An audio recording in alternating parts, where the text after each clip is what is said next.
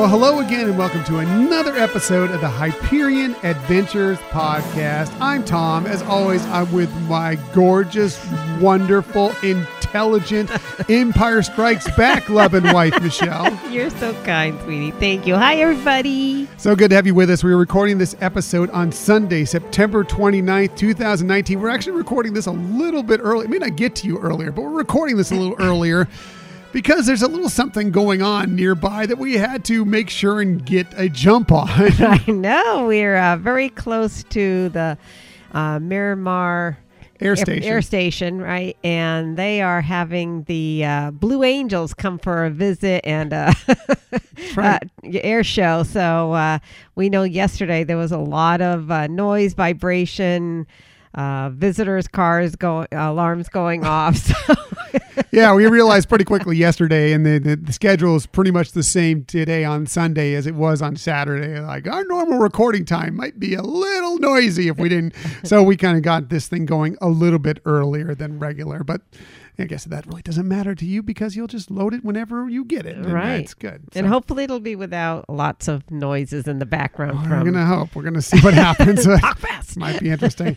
Anyway, thank you for joining us today. In the future, you can find us most everywhere you get podcasts. However, the best place to find us is on our own website, HyperionAdventuresPodcast.com. And while you're there, please just take a moment and sign up for our newsletter so you can get news of what we have coming up. You can kind of look back at some of the episodes you've already had. And we've got some interesting new things that we're going to be putting out there that Michelle has come up with, and we want you to take part of it. And the first place you can find out about it is through our newsletter. Right. And I mean, the whole purpose of it is to just bring this community together more and allow more sharing. I mean, you all are so wonderful that you allow us to come into your life and hear some of our feelings and thoughts, but we really want to interact with that more and more. We're coming up with some other ideas, and we want to hear from you and let you have a voice as well. That's very true. That's what we're going to do. Michelle has some great ideas on how to bring you more into the show, to be a part of the show, and we're going to be beginning that actually a little bit today, as a matter of fact. You can also follow us on social media. We're on Twitter at Hyperion Podcast, Facebook, Instagram, and Pinterest at Hyperion Adventures Podcast. And if you ever want to contact us for any reason, you can always email us at HyperionAdventuresPodcast@gmail.com. Right. And considering that you are listening to our show, we really appreciate if you take the time to tell a friend about us.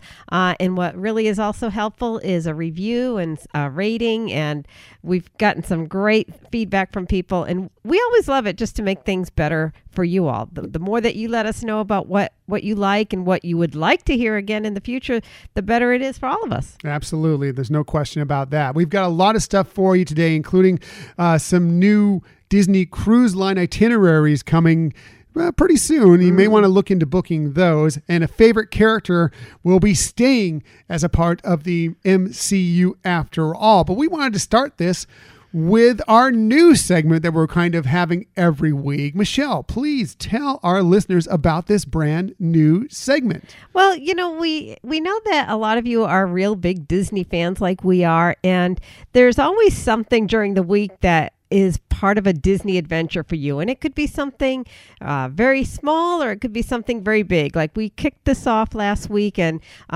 we had Rob come on, who will be coming on our show a little later today. But he had quite a big adventure, Disney adventure, Hyperion Disney adventure last week when he had his very first visit to Disneyland Resort. And so we wanted to hear from you all on what some of your Disney adventures throughout the week are. And we did get some feedback this week, which we really want to share with people. Again, it's all fun. It's all about, you know, the little things in life that can make you smile. Little adventures every week that you have. Right. And so I'm going to share some of the ones that we received, you know, so that you can, I'm sure as you hearing them like us, when we first heard them, like, yeah, I've had that experience and it is great, you know? And so the first one I want to share is Trent and Jenny reached out to us, and they said, because they have a trip coming up around Thanksgiving, and they said they were able to start securing their fast passes, and that's always an adventure for them. Mm-hmm. We know what that's like, and we're coming up on ours soon too. But very soon, but talking about Trent and Jenny, who are wonderful people, and we know the excitement when you finally get to start making those fast pass reservations. One, that's fun enough. That's great Disney fun, but it also makes that trip so much more real, so much closer for you. We also heard from Keenan, and this is one that we also know about. So he was actually helping his father plan a Disney trip and helping getting their itineraries set up and fast passes. So this week his dad was actually at Disney, and he was getting some of the texts and pictures of how his father and his wife were doing on their trip and kind of living vicariously through them. And that's always fun to do too, getting to see things that you've given to people as suggestion and having it really come out to fruition. Yeah, it's so cool when you get those pictures back, when you know it's something that you put some work into, and you see that that has come true, that the people that you've applied this out for are having a great time. Right. And part of that is because you, and especially if it's family members, that's even that much better. Exactly. So even though you can't be out there, you can kind of be at least remembering some of the fun you've had out there and seeing somebody else enjoy their trip. So the great Disney adventure for them. And I also want to bring in Marissa, who has shared with us her Disney adventures. She got her luggage tags this week. And again, then you really know that your trip is just around the corner. So we want to share with you, in her words, how her week went. Hi, this is Marissa, and my most exciting Disney moment from this past week was we got our luggage tags in the mail. So now the trip is really starting to feel real, and we're under that 30-day countdown, which means I can start really getting excited, planning outfits and getting all those packing lists together. So I just can't wait. And there's so much I'm looking forward to on this trip, because we'll be doing so many different Disney firsts, which is always exciting. It's always so much fun to go try new things while at Disney and not just stick with the same old, same old. And my 3 favorite things that I'm most looking forward to this trip is seeing all the Halloween decorations, because we've never been there during the Halloween season, so this will be totally new. And also going to Mickey's Not So Scary Halloween Party, which I've heard is so much fun, and I've actually got my parents convinced to do costumes, so we're going to wear Mary Poppins themed costumes. And we're also going to do the Food and Wine Festival, which I'm so excited for. And there's so many different things I want to try. I feel like I just keep seeing all these new foods that just look so good. And I originally had a list of like a top 10 foods that I wanted to try. And now it's closer to like a top 20. So we'll see how many of those I actually get to try. But I'm so excited to walk around and see the different foods and all the different booths. And so I think it's going to be a really fun trip. I'm really looking forward to it. I also have a blog called Think Mickey Thoughts, and I write about all things Disney there. I'll actually have a series on Mary Poppins coming out soon, so if you're interested in Mary Poppins, she's one of my favorite Disney characters. That's one of my favorite movies. If you have an interest in that, maybe check it out. That'll be out in the next couple weeks. Thanks so much, guys, for letting me share a little bit about myself, my blog, and share my Disney excitement with you. It's always fun getting to talk about Disney to people who understand the love of Disney. So thanks so much. I hope you guys have a great week. Bye. So yeah, that was so great, Marissa. Thank you so much for sharing that. And also, like she said, follow her blog. It's really cool. It's, really geared for adults who are enjoying Disney. And so wonderful, wonderful things. Think there. Mickey Thoughts, right? That's right. Yeah, that's a great blog and very much a good follow, both the blog itself and then on social media as well. So great. Thank you again for everybody for all those wonderful, wonderful Disney Hyperion adventures. Yeah. So let's get to our main topic of the week. And of course, we've been doing this for several months now. We've gone all the way through the prequel trilogy, through the standalone films. Now we're partway through the original trilogy as we count down to the end of the Skywalker saga, The Rise of Skywalker, Episode 9. So, this has been a lot of fun. Don't you agree, Michelle? Yeah, it has been, putting the whole series through in order and reviewing them, and I think we've actually had some good feedback on it, and so I think it's been fun for us, and hopefully people have enjoyed it as well. Right. And so now we're to the film that most Star Wars fans, or at least many Star Wars fans, will say is their favorite Star Wars movie, definitely from the original trilogy, and that is Star Wars Episode 5, The Empire Strikes Back. Luke Skywalker and Han Solo rescued the princess, destroyed a star, but their story didn't there.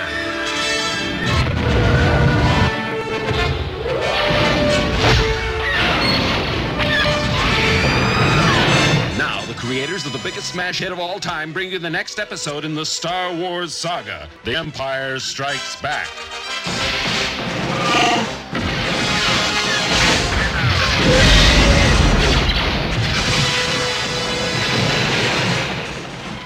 Continuing story of our band of heroes: Luke Skywalker, Princess Leia, Han Solo, C-3PO, R2-D2, and Chewbacca.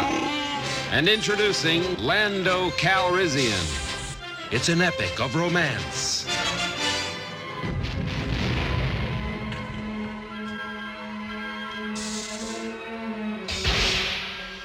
of heroes and villains,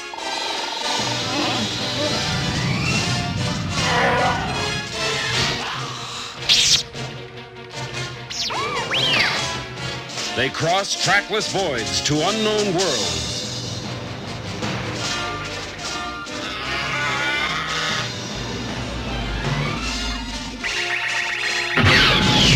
A galactic odyssey against oppression.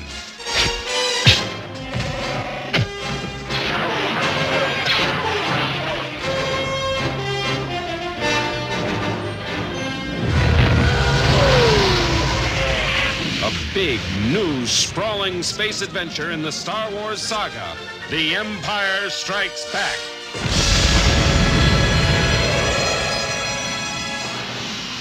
Coming to your galaxy next summer. Trailers were just different in the late 70s, early 80s, weren't they? They were so great. Anyway, yes, we are at The Empire Strikes Back, episode 5 of the Star Wars series. And of course, when we do these Star Wars Remembered series, we always like to bring in our great friend, Rob LeBerry from the Jedi Temple Archives podcast, to kind of really show some of the real knowledge involved in Star Wars. Rob, thanks for joining us once again. Well, thanks for having me on, and I feel like I kind of got baited and switched because I was told this was Frozen. Well, there is a Frozen section in the movie. Next week is Frozen. Frozen and Carbonite. That's right. Exactly. So, Rob, thanks again for joining us. We really appreciate it. You bring such great insight into these films, some things that we don't even touch on. But we're excited to talk about this one with you because this is, I know it's my favorite of the Star Wars films, and I believe, Rob, it may be yours as well. Oh, absolutely. Yeah, this has been my favorite ever since it first came out, and really nothing has come along to supplant it at this point. So in my mind, it's pretty much a perfect movie. Nice. So let's get right to it.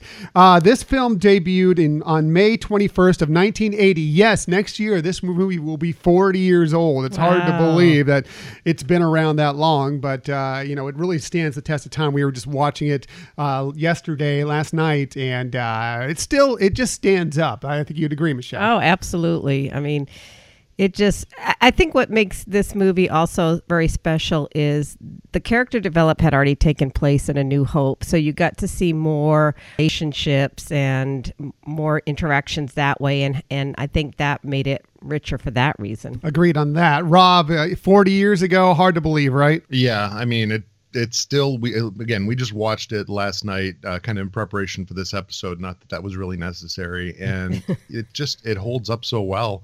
There's some points where the special effects are clearly a little bit jerky, but when you consider, when this was filmed and the technology available at the time, it's really an incredible achievement. Yes, I completely agree with that. We were both watching it last night, and we're going to talk a lot about this, but the special effects, for the most part, stand up. Right. There are a couple herky-jerky things, some of the stop-motion stuff that's that's pretty obvious or whatever, but for the most part, it's really, really well done. So let's get right to this. We'll start with the synopsis of this film. Not that I really need to say this, because we assume most of you have probably seen this film, but we'll So you're saying spoiler alert? Yeah, spoiler alert throughout the whole thing, by the way.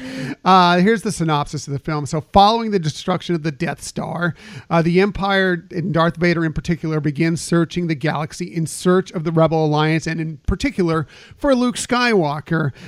We see Luke's skills begin to grow with the help of a surprising teacher, watch an unexpected love affair blossom, and see our heroes pushed to the brink as the film twists and turns, including the ultimate movie spoiler. Along the way, we travel from an ice planet to a bog planet. We fly through an asteroid field, and we visit a city in the clouds. So that's kind of the idea of what we have going. It seems like a lot, right? It does seem like a lot. I'm just trying to think of somebody pitching this to, Good thing the first movie made a lot of money, right? So let's get to the cast in this film, and most of it you're going to know very well, especially from what we just talked about a month ago with A New Hope with Episode 4. Of course, Mark Hamill returns as Luke Skywalker, and like I said just a second ago, you kind of see his skills are starting to develop after just a little basic training from Obi-Wan Kenobi. Really, he's developed quite a bit. Now, is he a Jedi? Not by any stretch of the imagination, but he does things in this film that I don't think anybody expected, especially right at the beginning. I mean, just the force pull of the lightsaber when he's in the Wampa cave is pretty crazy. Yeah. It seems like, how did he get that to there so quickly? Yeah. Rob, any thoughts on Luke in this? Again, you do get to see some development of his character right from the beginning of the film. And it's interesting because the development that you see when he's on Dagobah was kind of something that was missing a little bit, I guess, in The Last Jedi with Rey, because even though she was quote unquote being trained by Luke, the way that Luke was trained by Yoda in The Empire Strikes Back, at least it kind of let you show that kind of time was going on and his skills were kind of developing over time. So I thought they did that really well, considering the fairly brief amount of time they really covered the training on Dagobah. And, by the time he faces Vader at the end of the film, you actually feel like he has at least an outside shot at holding his own. Yeah, we'll get into that whole Vader Luke battle. I know you can't wait. I have a lot to say about that, by the way. We'll get to that a little bit later, but that was a key moment in the film. And yes, you can tell Luke's skills have polished, not only from the beginning when we first see him in this film, but definitely as we get to that battle. And moving on through the cast, Harrison Ford, of course, returns as Han Solo, just as great as in the original, maybe even even better lines, I think, in this one. Right. Just interesting interplay between him and Carrie Fisher, who returns as Princess Leia Organa. Just a really intriguing part of this movie is those two playing off one another. I think you'd agree, Michelle. Oh, totally. Maybe more so once they were on the Falcon, that you really saw that interplay more developed. I think it was a little clunky at the beginning, at times, but it definitely developed very nicely in the film. Rob, such a key part of this film, the relationship between those two, don't you agree? Yeah, and I just love all the passive aggressive behavior and snotty one-liners. They really definitely went a long way toward humanizing both the characters and really making it feel more natural, which was kind of one of the big knocks against Lucas the whole time he was in charge of Lucasfilm in these films, was that he didn't write character interactions very well. And I thought in this particular film, certainly with Lawrence Kasdan doing the writing and Irvin Kershner directing, they did an excellent job of kind of addressing that issue within Empire Strikes Back. Well, I think they just got lucky. We've discussed this before, how they struck gold really with this trio of Carrie Fisher, Harrison Ford, and Mark Hamill in their roles. I mean, they were just, really impressive. They could play off of each other really well, despite some of the clunky dialogue that Lucas and some of the others had written for them.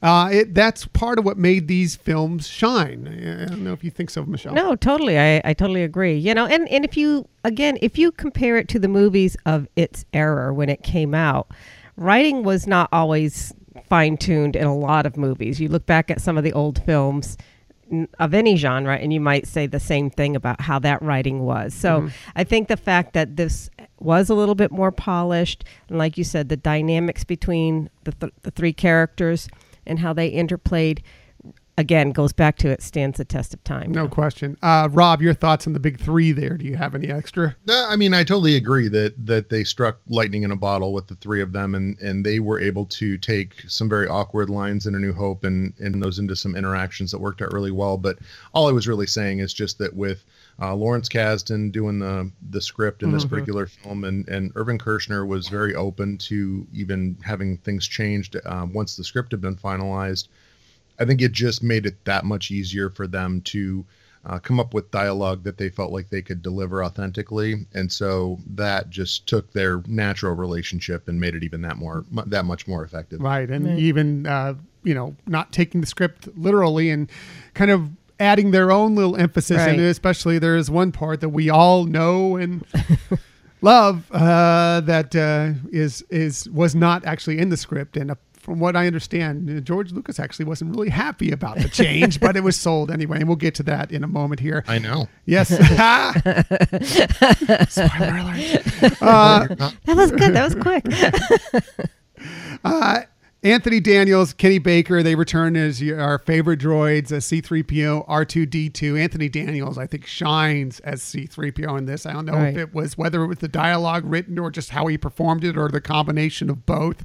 But, all his counting the odds throughout the film, it's just so gold. He's just so good throughout this. And it's interesting because so often in these films, he's had to play kind of off of, it's kind of that Laurel and Hardy thing, whatever you want to call with him and R2-D2. And this was more on his own. He was kind of doing things on his own, just playing off of Han Solo, Princess Leia, Chewbacca, throughout this film. And I just thought that really brought him out more forward, not just kind of the foil to R2-D2. Right. Well, and just the fact that something very traumatic happened to him where he fell apart and was being put together. And so, putting himself into a situation that was very unique. Right. Rob, do you have any thoughts on C-3PO and Anthony Daniels' portrayal? Well, I always love C-3PO, and he and R2 are the two characters that are really a constant through all of the films, both the prequels, the original trilogy, and the sequels. So that's kind of always a neat thing. But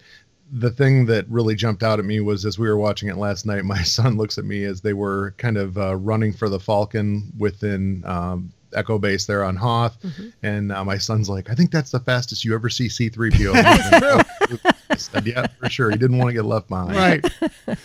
That's very true. I never really thought about that. Right, but he was booking for C-3PO. I can only imagine. I mean, that had to be incredibly uncomfortable given the getup that he had on. Right. Exactly. Yeah. And I wish he would have named his biography, or the book that he has out currently. I wish he would have gone with his gut instinct and kept the title Telling the Odds, because this movie especially was a great example of how he always kind of went that route. Yeah. Right. When they announced that at Star Wars Celebration, he said that, and he said that his editors or whatever they were, or his publishers told him that, no, that's not the right direction to go. I'm like, what are you talking about? That's perfect. That's awesome. I was really surprised that he didn't end up going that way anyways, but whatever the case may be. We're moving on. James Earl Jones returns as the voice of Darth Vader. David Prowse as the actual embodiment of Darth Vader. And again, played perfectly in both parts of this.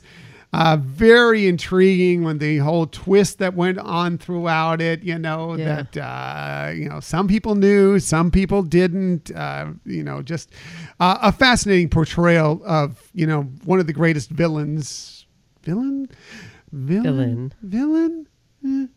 of all time. Rob, I think you agree. Absolutely. And it's interesting to note that this was really the film that kind of started to get David Prowse in hot water with George Lucas, because, the twist that you were talking about, he was known to have spoiled that as early as 1978, and this film didn't come out till 1980. So that was kind of the beginning of the end of his relationship with George Lucas and Star Wars in general. And as we've talked about in previous episodes, there's some bitterness on his part as a result of that. But again, he certainly wanted to be the voice of Darth Vader as well. But I just cannot imagine Star Wars in any way, shape, or form without James Earl Jones voicing that character. Agreed. It was so believable and so solid, and agree. I think any other voice would have probably not had that same impact. Yeah, there's the depth of James Earl Jones's voice in that role. It's so impactful every time he speaks, because just how much richness and how big that his voice is. It's just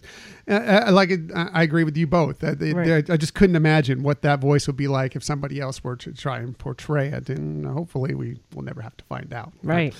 Moving on, Peter Mayhew again as Chewbacca, and even more heart in this one. You see, I was thinking about the scene where Han Solo goes out looking for Luke, and they have to close the doors because it's just getting too cold out there, and they haven't returned, and you just see poor Chewbacca's heart breaking there Right. for the fact that he might not of course lose his best friend, but also you saw that the relationship has grown between him and Luke as well, and you could just tell it was just devastating to him.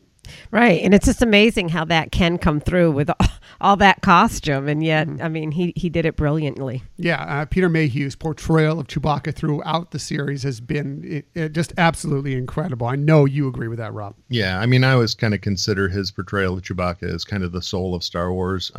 As you mentioned, I mean, he didn't get a chance to speak lines of dialogue that anyone would understand other than possibly Han Solo, but he always was able to express what he was feeling through his actions and just kind of through his behavior on screen. And I think that any actor would tell you that that's really the hardest thing to do.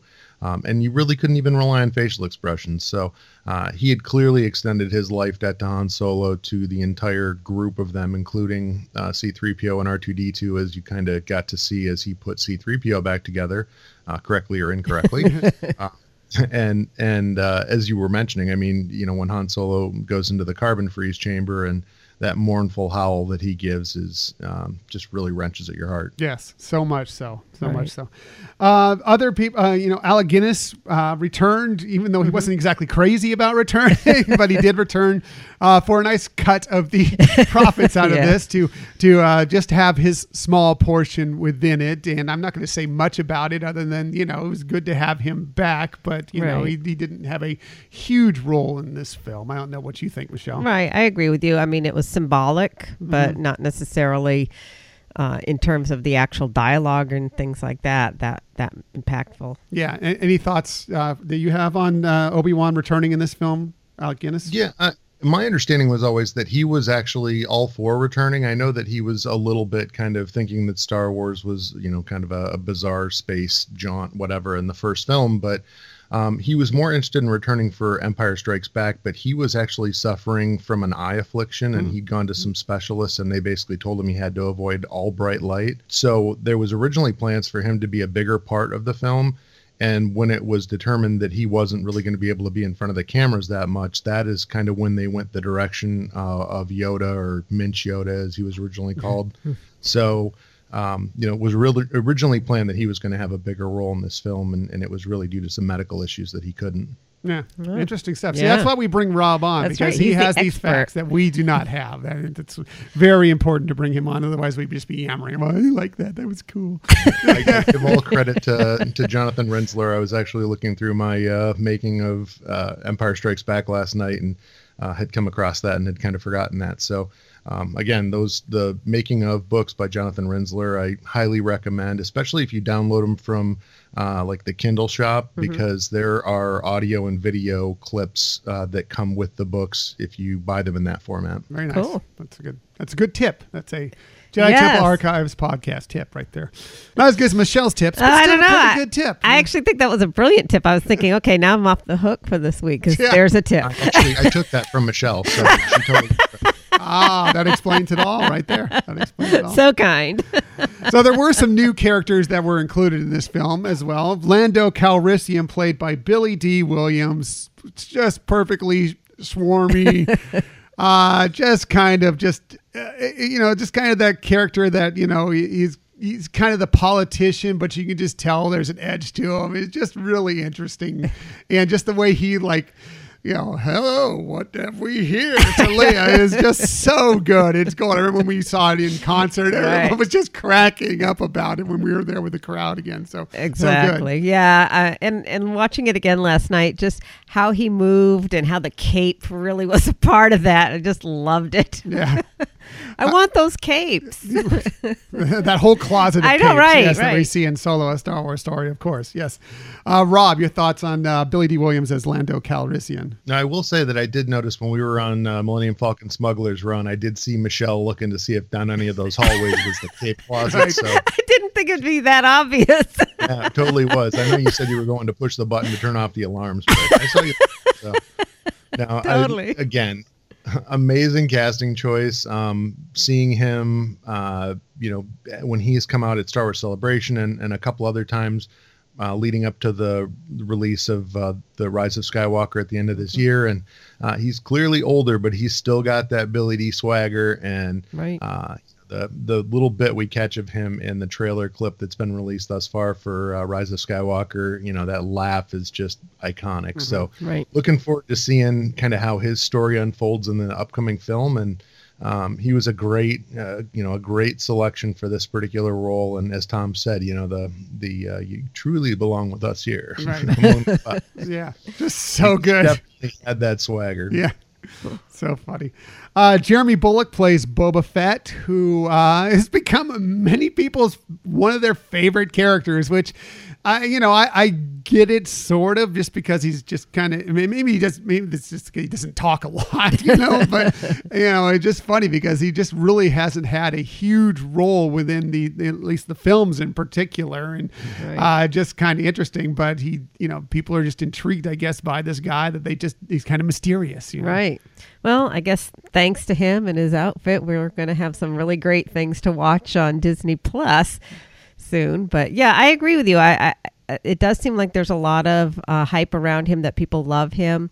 I guess he has some important elements of the stories that he's been in, whether it's the originals or the prequels. But yeah, interesting. More interesting stuff has developed, or come out about him since the films. But, people loved him even before that. A lot of that stuff came out. So I found it fascinating. I didn't quite understand it, but, to each his own, what you love, and it's fascinating. Rob, your thoughts on Boba Fett? Well, I think it's pretty obvious that the reason people love him is from the holiday special. Yeah, Clearly. that's right. That was really the first true. time people got to see him was within the Star Wars holiday special. So I would encourage everyone to go watch it. And, Or attempt it anyway. See if you can make it. At least Fight- skip fight through to through that. it. At least skip through to that it. part. It's a little rough at the beginning, but it gets really good. So totally watching the whole thing end to end. And then leave a lot of Another comments tip. right here and Right. put it in the Hyperion Adventure podcast about your thoughts about it. Yes. We forgot. We should have went through the holiday special before we did this episode. We could have Right. done that as part of the Yes. Star Wars Remembered series. Right. Thank you for not doing that. No, but I mean, Boba Fett, kind of a cool little tidbit about him is that he was originally in the very early planning stages supposed to be the main villain in this particular film. And it just didn't work out that way. But I think a lot of fans would have been super excited about that. Certainly getting to see more of him, but there's certainly a mystery to him. And I think part of it is, he's got all the gadgets in his armor. And you kind of come to find out later on that, he is one of the few bounty hunters that was able to take on Jedi and emerge victorious as well. And another kind of cool little tidbit is that we never saw it in the films, but he was known for carrying the lightsabers of the Jedi he'd defeated on him. He would usually keep one with him kind of as a last defense in a combat situation against a Jedi opponent. Wow. Interesting. Yeah. He's Star Wars Batman. I think we brought that up on the Jedi Temple He is Archives Star at one Wars point. Batman. He's Star Wars Batman. He's got the utility belt essentially. He's just kind of a guy, and not nothing really particularly great about him. Maybe a good fighter or whatever. Right. He's not a force wielder as far as we know, but he's got all these gadgets. He's like Batman. Star Wars And Batman. Dengar is Star Wars Robin, It is. which is why you don't really see much of him. Oh, that's great. Great stuff. So, but let's get to the most interesting new character that came around in this film, and that is Yoda, portrayed by the puppetry and voice of Frank Oz. And, I read, as I'm going through the fun facts for this, and I don't know if this is accurate or not, everything from the internet, take it with a grain of salt, okay? But this what I found in fun facts was that George Lucas was so impressed by Frank Oz's portrayal of Yoda that he pushed, as a matter of fact, advertised, put money behind a campaign to try and get him nominated for an Academy Award for Best Supporting Actor. Wow. And of course that didn't happen, they're not going to put a puppet in to do that. But it made me, when I was watching this last night, watch Yoda that much more closely. And the portrayal is amazing. The fact that part of the big thing about this film is that you need to buy in to that Yoda is a living, breathing character within this film. Yes, you can every once in a while you're like, oh yeah, he's a puppet, he's a Muppet, whatever you want to call him. Yes, you can kind of get that, but you buy into it as you go on, and that says a lot about the puppetry by Frank Oz and the other people who helped him along with that, and also the great voice work by Frank Oz. I think you'd agree, Michelle. Totally, yeah, and again, it didn't come off as a character that is a Muppet. When you're watching it, it just flows with the storyline. It's a very believable character as part of this movie. Completely agree with that. Rob, your thoughts on Yoda and Frank Oz's portrayal? Yeah, Yoda was kind of the thing that Lucas was the most concerned about, because the entire success of the film hinged on whether or not you actually believe that character. Mm-hmm. And not only did they do an amazing job with the puppet itself, I was, watching it last night with my wife and son, and just commenting about how lifelike his eyes were, and all of his expressions and everything. So certainly amazing puppetry. Kind of an interesting little fact is that, Lucas absolutely, I did read that same story about Lucas kind of pushing for him to get the Best Actor award, and it ended up not working out. But Frank Oz back in 2014 had done an interview where he was talking about the fact that originally Lucas didn't want his voice as the voice of Yoda. Frank Oz had given him a tape, and Lucas listened to it and basically said, yeah, no thanks. So they went on into post-production, and about a year later, Lucas was out there trying to find a voice for Yoda, and he ended up actually having to get a hold of Frank Oz while he was on his honeymoon with his wife and say, hey, can you come back? Because I think we want you to do the voice for Yoda. So another thing that almost didn't happen. Wow. Yeah. Pretty interesting. Yeah. Good stuff. So I was even more impressed when I thought about it, because I never really thought about it before. I always liked Yoda, but after reading that, I was just that much more keyed into watching all his facial moves, like you said, Rob, the eye movement, his facial moves, just the way he portrayed it, similar to what Peter Mayhew does with Chewbacca, and how, just the, these little motions can impact so much of the scene and what the feeling is from, really a non-living character, a puppet, a Muppet, whatever the case may be. And then coupled with Frank Oz's great voice, if you're listening to this podcast and you go back and watch this film, that's one of the things I want you to key on, because I think that you'll be amazed if you haven't watched it in a while, or if you haven't really thought about it, because I was yesterday when watching it. Oh yeah, absolutely. And like I said, it did not seem out of place. It really did fit. And I think, again, in this day and age, if you were to try to pitch that, it might not. Might not be received as well, but it was brilliantly done. And the lessons that he was trying to teach to Luke were, core to the entire film. And if you don't believe the character, then all the rest of that stuff goes out the window. Yeah, true.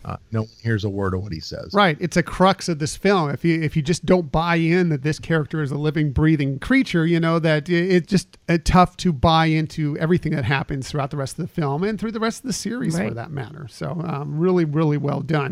Let's get to some of the key scenes from this film, and we'll start right off the bat with the Wampa Cave, and how interesting it was, because I talked about it just a little bit ago, how we see Luke do that force pull for the lightsaber. Going back to 1980 when this film came out, we knew a little bit about the Force from what we just learned from Obi-Wan teaching Luke in the original, but we had no idea that was a possibility. So when he did that, when I watched that film in 1980 and he reaches and pulls that was a complete shocker. We had no idea that was a possibility, that was part of what could be done using the Force. So I found that completely fascinating. Yeah, I totally agree with you. It was like, oh wow, there's more to this that's going to be unfolding here. So yeah. Rob, any thoughts? It was really a good thing that Luke had been doing his studying, because not being able to get that lightsaber would have been an ugly ending for him. It is kind of funny that, when that scene was filmed, it was in an age where we didn't have the super high def televisions and stuff. And now, given the size of the screens and the fact that everything's been remastered for high def, when they zoom in on the lightsaber hilt as it's kind of juddering in the snow as he's about to pull it to him, you can actually see the Made in China on the bottom of that lightsaber cylinder. So it's kind of a funny little thing if you're watching it and you want to. It's not super apparent if you're not looking for it, but just kind of one of those funny little tidbits. I think China is like the seventh moon outside of Dantooine or Right, something like that. something like That's right. Sure. Anyway, moving on. Of course, Han going after Luke. Han, what a change in Han already that we've Right. seen in two films, when he was kind of all out for himself to begin with, Right. just trying to, make sure that he's okay. And he's willing to take this risk, sacrifice for this friend he's made. It's only been a couple years or whatever since the Death Star had exploded. But, he's obviously they've grown very close, and he's willing to risk his life for his friend to make sure his friend's safe. Right. Well, I'm wondering too, and this may be reading a little bit too much into it, but knowing that he had a plan to leave and maybe wanting to make sure that Leia had more people around her that could help with what she was trying to do and help protect her. Well, I like that. I actually like the thought.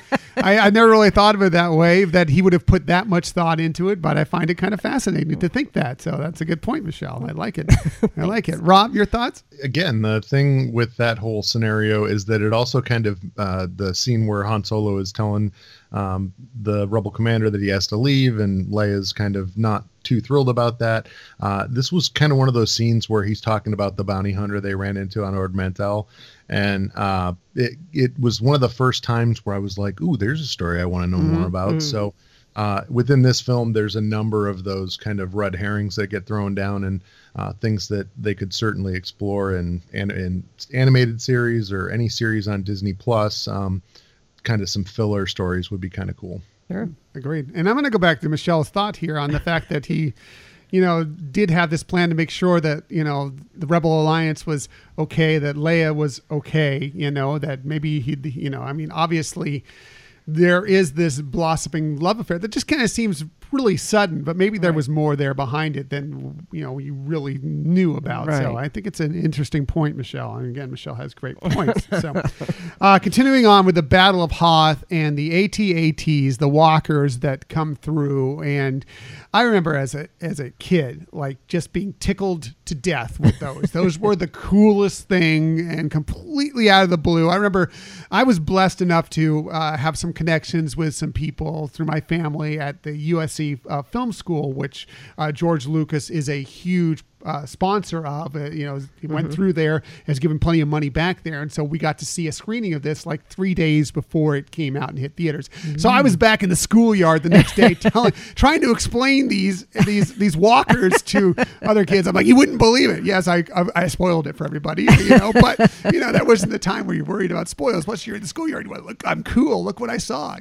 So not that I'm not trying to be cool right now. I got to see it early, but oh well. But anyway, I'm still to this day fascinated by the AT-AT walkers. Michelle, your Oh thoughts? yeah, absolutely. And I think the franchise knows that is a popular thing, and that's why they've brought them back in other films. I mean, it is pretty impressive, and I'm looking forward to the Rise of the Resistance ride, where I can kind of really be up close and personal, I guess. And I don't know. Right. I'm looking forward to that too so much. Rob, your thoughts? Yeah, I think one of the things that made the Imperial Walkers such a fascinating thing within the film is that, as they're making their attack on Echo Base, and you've got the snow speeders out there trying to fend them off, and nothing was denting that armor. They just seemed like these impervious juggernauts, and nothing was going to bring them down, which kind of raised the stakes and made it even more exciting when the rebels did start to have some success against them. Right. Agreed on that. Yeah. Totally.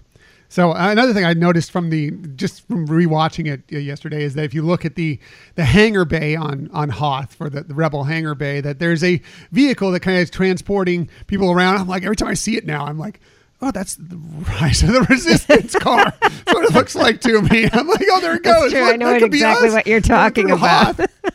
Anyway, I would not doubt that was in the minds of the Imagineers as they were designing Right. that. I do also want to point out that the scene where the walkers are making the attack on Echo Base is one of the places in the film where the music that was written for that is just really cool. It's very machine sounding. And when you're watching the film, just be conscious of that underlying music because it's just super mechanical, a lot of, deep percussion. And it's just the perfect counterpoint to those ads. nice. Interesting. I know Rob has a lot of stuff on the music, and we'll get to that, a lot more of that in a little bit because you're always much. tuned into the music on these things, and I love that because I Yeah. always get some great, interesting facts about the music behind these films, which is so good and such a big portion of why these films are successful and that we love them so much. I do have to say right now, before we get any further into this, that when I'm talking music, I have to give all credit to David W. Collins. He's heavily involved with Star Wars Celebration. He's been involved with the sound department at Lucasfilm and Skywalker Sound. So he's just a musical genius, and he has a special love for Star Wars and all things musical within it. So a lot of this that I've picked up has been thanks to him. Cool. Very good. Very good. But we'll still give you just credit for it. Just, pass that. I'm going to edit that out and just give you credit. Right? Just kidding. No. Just kidding.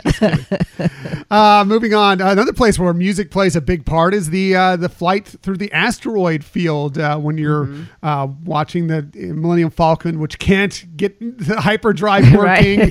Is just flying through, these asteroids, followed by TIE fighters, followed by Star Destroyers. Just a wonderful, wonderful, interesting scene that has you on the edge of your seat even now, but especially back in the day when you first watched it. It was on the edge of your seat exactly all the way through that scene. Yeah, I mean, you still look at it and like, are they going to make it? Are they going to make it? Right. Rob, your thoughts on the asteroid field scene? I could tell Michelle the odds of them making it. That's good.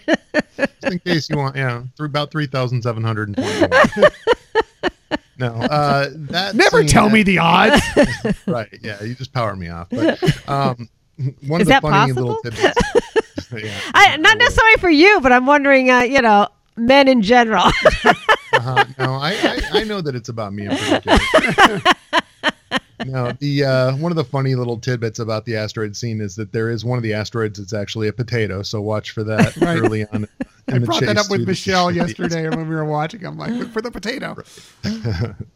It does kind of stand out. And it's another one of those scenes where I think that is actually my favorite musical track of the entire film.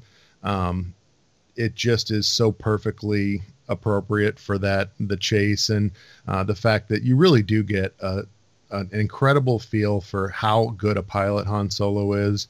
And, some of the maneuvers that he pulls off as they're kind of shaking off those TIE fighters are just incredible. So I think that is definitely a scene where a lot of people fell in love with the Millennium Falcon if they hadn't already. I also think it's interesting because you hear about everybody saying, what a hunk of junk. What a hunk of junk, and all those things. And you're like, wow, it's a pretty cool ship. I don't know what hunk of junk. Gotta where it counts. But you actually start to see it be a little bit of a hunk of junk during this film. It's just things just don't seem to go right with it for almost the entire movie. But yet Han is that good a pilot and Chewbacca that good a co-pilot that they're able to maneuver and manage despite this thing just malfunctioning right and left and not working as they would expect. So another fascinating part of the film. Yeah, I mean, I think he's about as good of a pilot as Rob and I. That's true. You guys are pretty good. I think you guys are right on par. Excellent point. Very good. I don't underestimate your piloting skills, Michelle.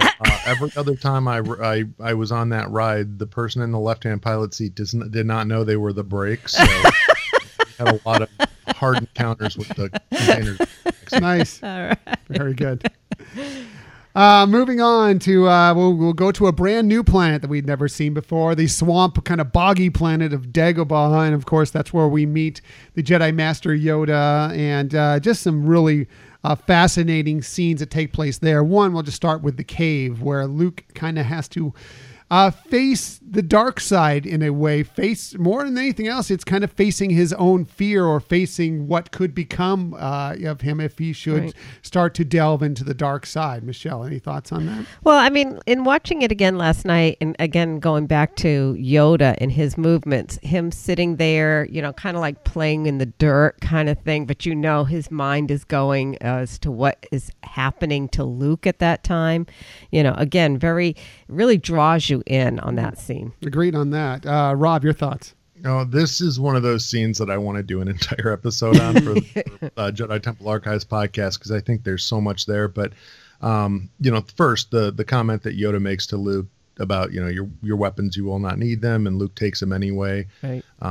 And it is the direct follow-up to, what's in there. And Yoda tells him it's only what you take with you, which I actually made a comparison to social media being like that last week that a couple of people liked. So, Luke was really the person that created the scenario that he saw in there. And I kind of read it multiple ways. I mean, one of them is a warning about, what he could become if he is not careful about the path that he's walking. And there's also kind of some foreshadowing there that, inside that mask is, kind of flesh of his flesh and blood of his blood. Mm-hmm. So that is all very cool. There's another kind of little musical trivia bit within this scene. So if you ever want to kind of stump someone, ask them where the first time you hear synthesizer in a Star Wars film is. And it is within that cave on Dagobah. So, oh, wow. Interesting. When Vader comes around the corner, it's super apparent at that point. Wow. I have to watch that part of it again. I know. I don't hear it. It's funny. We saw this movie not that long ago with the symphony playing, and we watched it again last night. But all this talk now about the music makes me like, okay, one more time. Yeah. I gotta Where's it showing? Where's it in concert again? We gotta go see it. I cannot express. I mean, I wouldn't have thought that it would change the way you watch the movie as much as it has, but there are so many things that get pointed out and so many things that, when we were talking Rogue One, there are callbacks to A New Hope that you never hear unless someone points them out or you're just super perceptive. And it just gives you chills when you hear it because you realize the depth of thought that goes into even the music within the films. I mean, it's more than just coming up with music that matches the scene. It's kind of interwoven with all these themes and things you see from film to film. So there's a lot of cool stuff in there in terms of music. Well, I mean, when you look at this film, there are so many layers, like how each of you are talking about. You could do a whole episode on one aspect of it. I mean, it's just, whether you want to deconstruct it or whatever, there's just so much richness. And I know I'm using that term a lot in this episode of our podcast. But it really is. I mean, you can really focus your attention and not lose sight of some of the other things going on, but really focus and see how an amazing film, again, going back to Standing Through Time. Yeah, I mean, it's one of the things, and we've talked about this on your podcast, Rob, that, one of the things that we like Star Wars, and there people will question, why are you so wrapped up in Star Wars? How can you like this outer space movie so much? It's like, but there's more to it. There is so much depth, so many levels to all these films, going into breaking down the music, going into breaking down the acting, going into breaking down the dialogue, there's so many callbacks, so much, everything's in motion. It's just such a good series that, that's why those of us who really love it really, really love it. And some people won't understand it because they'll just see it on the surface and say, okay, it's a space movie, whatever, right. But there is a lot of depth to discover when you really want to delve into it. Rob, you made a podcast out of it. Right. And I mean, yeah, again, it's 40 plus years old, and you'd think that everyone talking about everything has uncovered everything there is to find. And you still hear different people throwing ideas out there that you go, oh my God, I had never considered that. Right. And it goes back to the fact that George Lucas was a fan of human anthropology. And I know that Irvin Kershner had also, dabbled in some of that in his background. And it really, this film specifically was really about people and relationships. And that, it's all in trappings of a space science fiction movie, but it really is about kind of bigger themes, I guess, than that. There's a lot of different things that play within these films. There's just so many, again, there's so many levels, so much depth that's part of the reason why we love this film in particular, but love Star Wars in general. Yeah. And I do want to point out that, I mean, there's another parallel between this and The Last Jedi in the sense that when Jedi go into hiding, you know, Yoda is located near this force cave that is kind of imbued with the essence of the dark side. And so he's kind of hiding in the shadow of the dark side, which is what's keeping him from being perceived by the Emperor.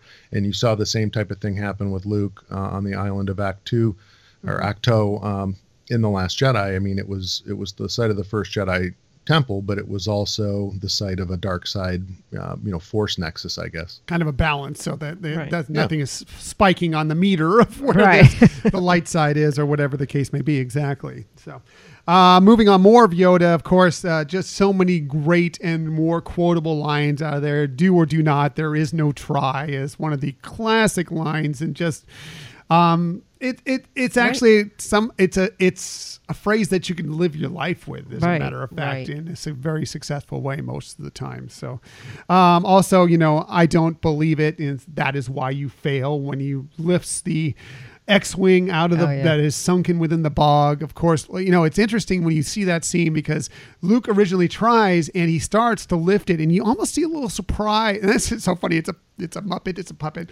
You see a little surprise on Yoda's face, like, oh, he is going to be able to do this. Then you see the complete, like, oh, he's given up. He's, decided he can't do it. It's in his mind. He can't. And then, Yoda goes and does it. And the complete shock of Luke when he is able to do this little creature that seems rather feeble in many regards is able to lift this giant X-wing. Right. It's such a big lesson to be learned. Oh, absolutely. And I think there is another line that I also like that Yoda says that is kind of personal to me. But going back to what is that, honey? Judge me by your size. To you. But yeah, I mean, it kind of to me, it also spoke to the concept of, trying to train a Jedi when they are quite young so that they don't have these preconceived limitations on them, that as we get older, we start noticing our own limitations, real or imagined, and limit ourselves as a result of that, It's a good point. That's actually a really good point. That's why they especially get trained so young, and that's why Yoda was saying, he's too old to begin with. He's too set in his ways already to change that thinking. So it's a good point, Michelle. Rob, your thoughts?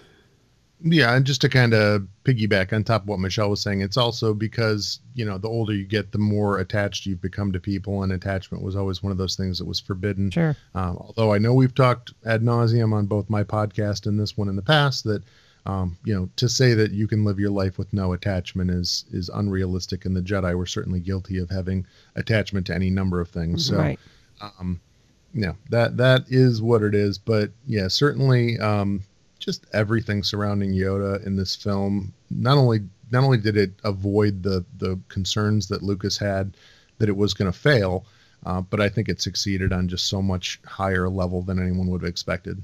Mm-hmm. Right. Yeah, completely agree. Yeah. It was such a impactful, important. We've talked about it already. It's such an important portion of this film. One of the crux points of this film is that whole, and all the lessons that were learned. That whole scene on Dagobah, and couple of scenes on Dagobah, just really, really important. Now let's move to some other key scenes. How about Cloud City, and how interesting that was, and seeing Lando Calrissian. We've talked a little bit about his character and how he's looking out. He's almost like what Han kind of was to begin with, and he actually transforms himself a little bit too through these films, but looking out for himself. He's actually looking out for his people in that regard. Yes, does he make the wrong decision, but the deal kind of got shifted on him. He thought he was kind of trying to save his friends, trying to save his people. He didn't know who Luke was. He had no idea, but he knew who Han was. He knew who Chewbacca was.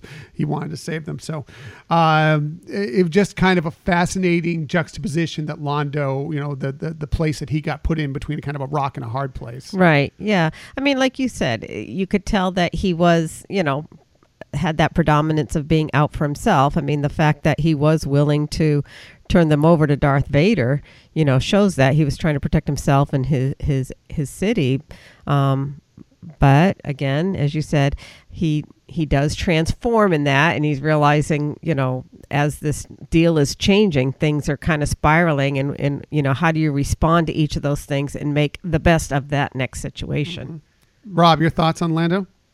Yeah, I don't think he was someone who would have been in a great position to be able to make a great deal with Vader anyway. I think he was always used to kind of being in control of the deals that he made, and getting the better of the people that he was set up against. So to be in a situation where he's up against a Sith Lord and someone who he basically has no way to resist, not just Vader himself, but the fact that the Empire had their full might behind Vader and his presence there on Cloud City, I just think that he was really at a disadvantage. He really didn't have a whole lot of choices other than to warn off Han and Leia and Chewbacca and keep him from landing there in the first place. And in that case, his life would have been forfeit. So I think he was trying to get the best possible resolution of that situation that he could. And I guess it's lucky that Chewbacca didn't squeeze a little harder. Yeah. Exactly. It was just interesting because Lando, you can tell as you go through it that the deal originally was like, look, we're just going to keep them here for a little bit to lure Luke in, then we're going to take Luke, and then you guys are all free to do, that includes Han, Leia, Chewbacca. And then it gradually changed to, well, we're taking Han and Leia and Chewbacca need to stay here. And then it changed to, nope, they're all coming with me, So it just continuously was in motion and, got worse and worse, as Lando says himself, as the time progressed. Now I want to before we get to that, let me talk about the scene at the carbon freezing, of Leia, Han, Chewbacca, everything that happened in that scene. It just... fascinating, emotional scene. The music, of course, is again perfect, as I'm sure Rob will have something to say about that as well. But the dialogue, the situation, the point of you're still kind of wondering, is there really something between Han and Leia? And it kind of confirms it there. Right. But it's just.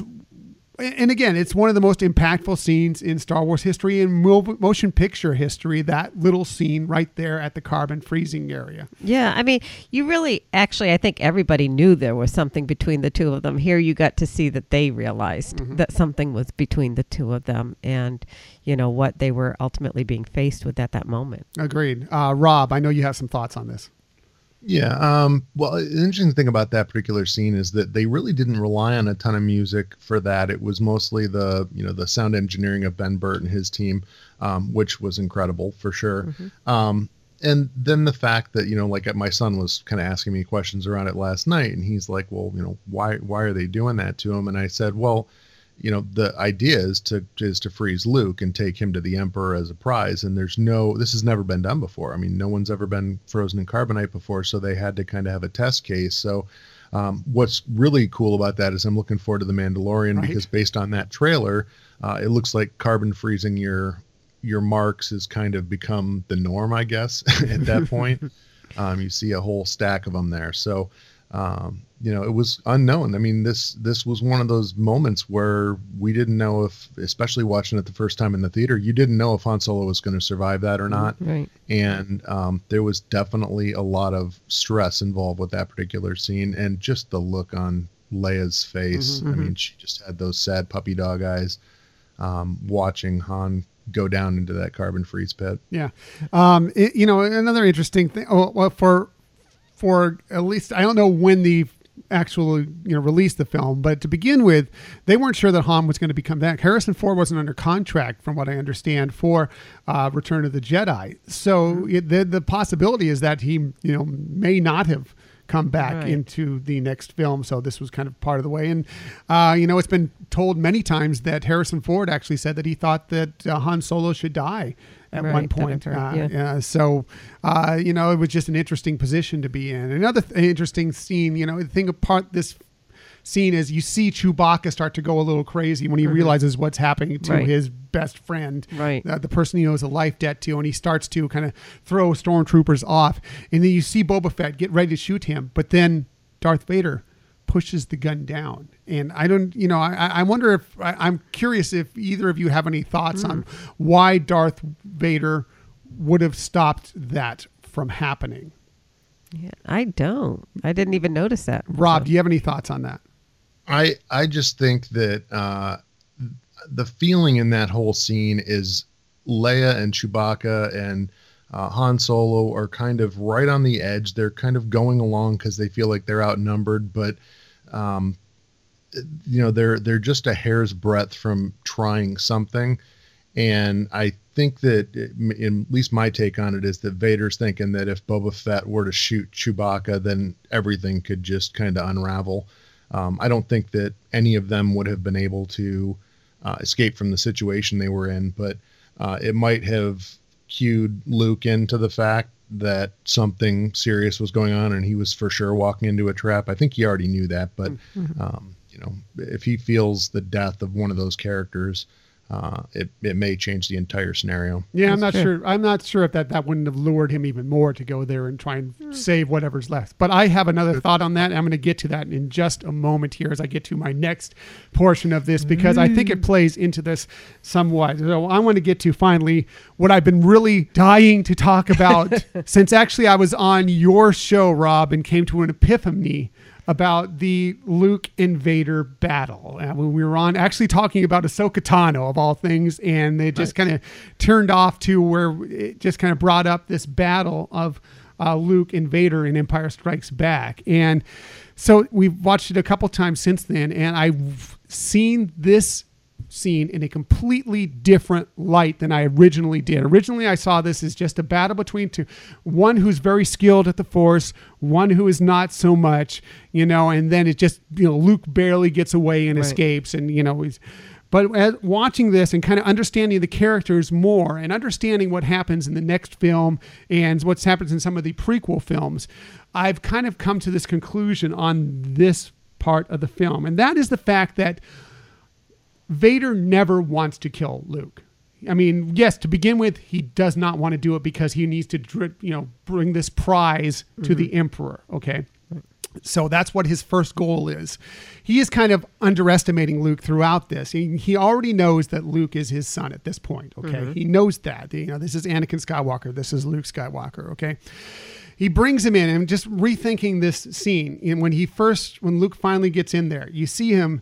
And, the Force is strong with you, but you're not a Jedi yet. And they start the battle. Luke fires up the lightsaber first. You see Vader very nonchalantly battling him. He doesn't think much of him. He's just like one-handed battling with his lightsaber, whatever. Does a little bit of a fighting, and then, gets him to fall, backs him into the pit where he's going to freeze him. And he says, look, all too easy. Perhaps you're not as strong as the Emperor thought. And then he leaps out, Luke does, out of the pit, before the carbon freezing begins. And then you start to see a little something change in Vader, impressive, most impressive, and he starts to take him a little bit more seriously. He battles with him. He finally gets another hand in there. Right. Luke gets away. They go into the other area where Vader starts to fling things at him, basically force pushing things at him. Again, something we didn't really know could be done, but we see this happening. And at that moment, you see Luke kind of flailing a bit. Like Vader could have finished him off, done whatever he wanted, tried to, capture him. He backs away and just kind of lets this thing happen. He actually flings one thing that Luke was able to avoid it. You didn't see him be able to avoid much, but it goes through the window, and Luke, it gets sucked out this window again, sort of getting away. Okay. Then we go through and we get to the catwalk that's down there, and, they battle one another, and you can just see, yes, Vader is much more trying harder, but you can tell, to me, it just feels like he's more impressed by his son throughout this thing. And then he has the chance where he gets Luke down and says, "You are beaten. Don't make me destroy you." He could have done whatever he wanted right there. He had him right there. Luke fights back, and then he strikes him in his arm. Okay. This is the epiphany I had on Rob's show. That's kind of the chink in the armor, this shell that Vader has of the dark side, of being on his own, everything. Luke actually makes a little mark in that. He's kind of broken through some of this shell that Vader, Anakin Skywalker, has put forward. Okay. Vader does get a little upset by that, as he still is Vader. Okay. fights back, cuts off Luke's arm, but then immediately backs off on everything, okay? Not his arm, his hand. Right. Again, he could have done a lot of things at that point. We've seen him in Rogue One. We've seen how strong Vader can be when he wants to be. Then he starts talking to Luke about this whole thing. Look, the Emperor has seen that you can defeat him. Right. Okay? Join me. He's looking for this person. Again, we've talked about Anakin many times. The fact that everybody seems to have left him in his life, whether it's perceived or reality. Right. He sees this thing happening, that there's his son there. Right. Join me and we can take there's a lot of stuff going on there. When Luke notices that Vader says the Emperor has foreseen that you can beat him, that we can beat him, you see Luke's face change too. He realizes, oh my gosh, 1, I can be the downfall of the Emperor. 2, I sense the good in my father right here. Because, he's just been told he's his father. Right. He kind of understands it right there. He kind of just gets this epiphany of his own. That's when he just kind of looks around and lets go and says, I think I can survive this, but either way, we've got a shot at this thing. Let's go. Now, I want to go back to the scene a little bit before that we were talking about with Boba Fett. I think that when Leia is around, because knowing that Leia, okay, spoiler alert, because we haven't gotten to Return of the Jedi yet. Leia is Anakin Skywalker's daughter. Right. Okay. He never wanted to sentence her to death in A New Hope. That was Tarkin sentencing him to death. Right. I feel there's some sort of connection that he can't quite figure out with Leia. And I feel like there was that kind of connection there, that he was like, I don't want to see her get hurt at this moment. Right. It's again, another person that he could have destroyed at many times and doesn't. So I kind of felt that. The one other thing I want to show is that I feel that this is the crux of when we start to see Anakin Skywalker return. The redemption of Anakin Skywalker is the battle with Luke. And that is when we go back and we get to his Star Destroyer and they get the hyperdrive working, and just as they're about to put the tractor beam on, the Millennium Falcon gets away. Now, before this in this film, we've seen Vader running roughshod over the Imperial commanders, killing a couple of them, putting Piet into the Admiral's position, essentially. Now, if that had been earlier Vader, to me, he would have probably taken Piet out right there. Right. However, you see Piet's fear, and Vader just kind of walks away and lets him go. To me, this is suddenly the good in Anakin, the good in Vader, the good in Anakin is starting to make his appearance. He just kind of walks away and is pondering in his mind what he's thinking, to me, doesn't take it out on Piet. I think earlier in the movie, he kills Piet right on the spot for screwing up. I think that Vader has completely made a shift at this point, and this moves forward into the next film. I don't know what you think of all that, Michelle. It's a lot to take in. Yes, it is. And you said it so succinctly, too. Not really. I was all over the map, but okay. Just teasing. I mean, I guess I see what you're saying, and especially in the main part of that Vader is starting to rethink things and realize his destiny can change now. Now he does have realization of his son, and his son does have powers that could be impressive. He's starting to see that now. And like you're saying, something touching him, going back to the relationship of father-son. Oh, maybe this could be, I can have this relationship now. I can see where you're drew from that. Rob, any thoughts on what I just brought up, even though it was not very well told by me? Do you have any thoughts on what I just brought up?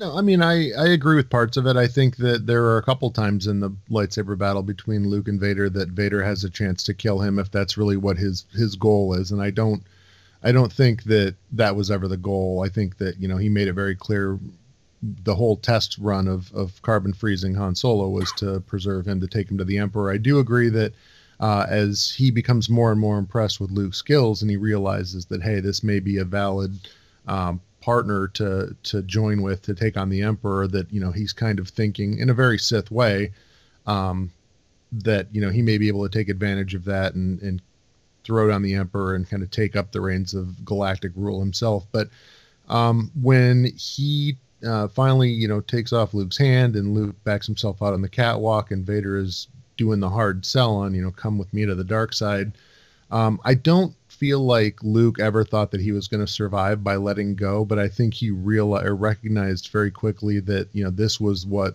Yoda and Obi-Wan had warned him about, that, he was going to be presented with a scenario where he's going to be tempted to join the dark side. And he made the sacrifice play, I guess you'd call it, and decided that, in that particular scenario, he had two options. He could go to the dark side, or he could let go and, just kind of see what happened. I don't know that he would have had any reason to think he was going to survive that.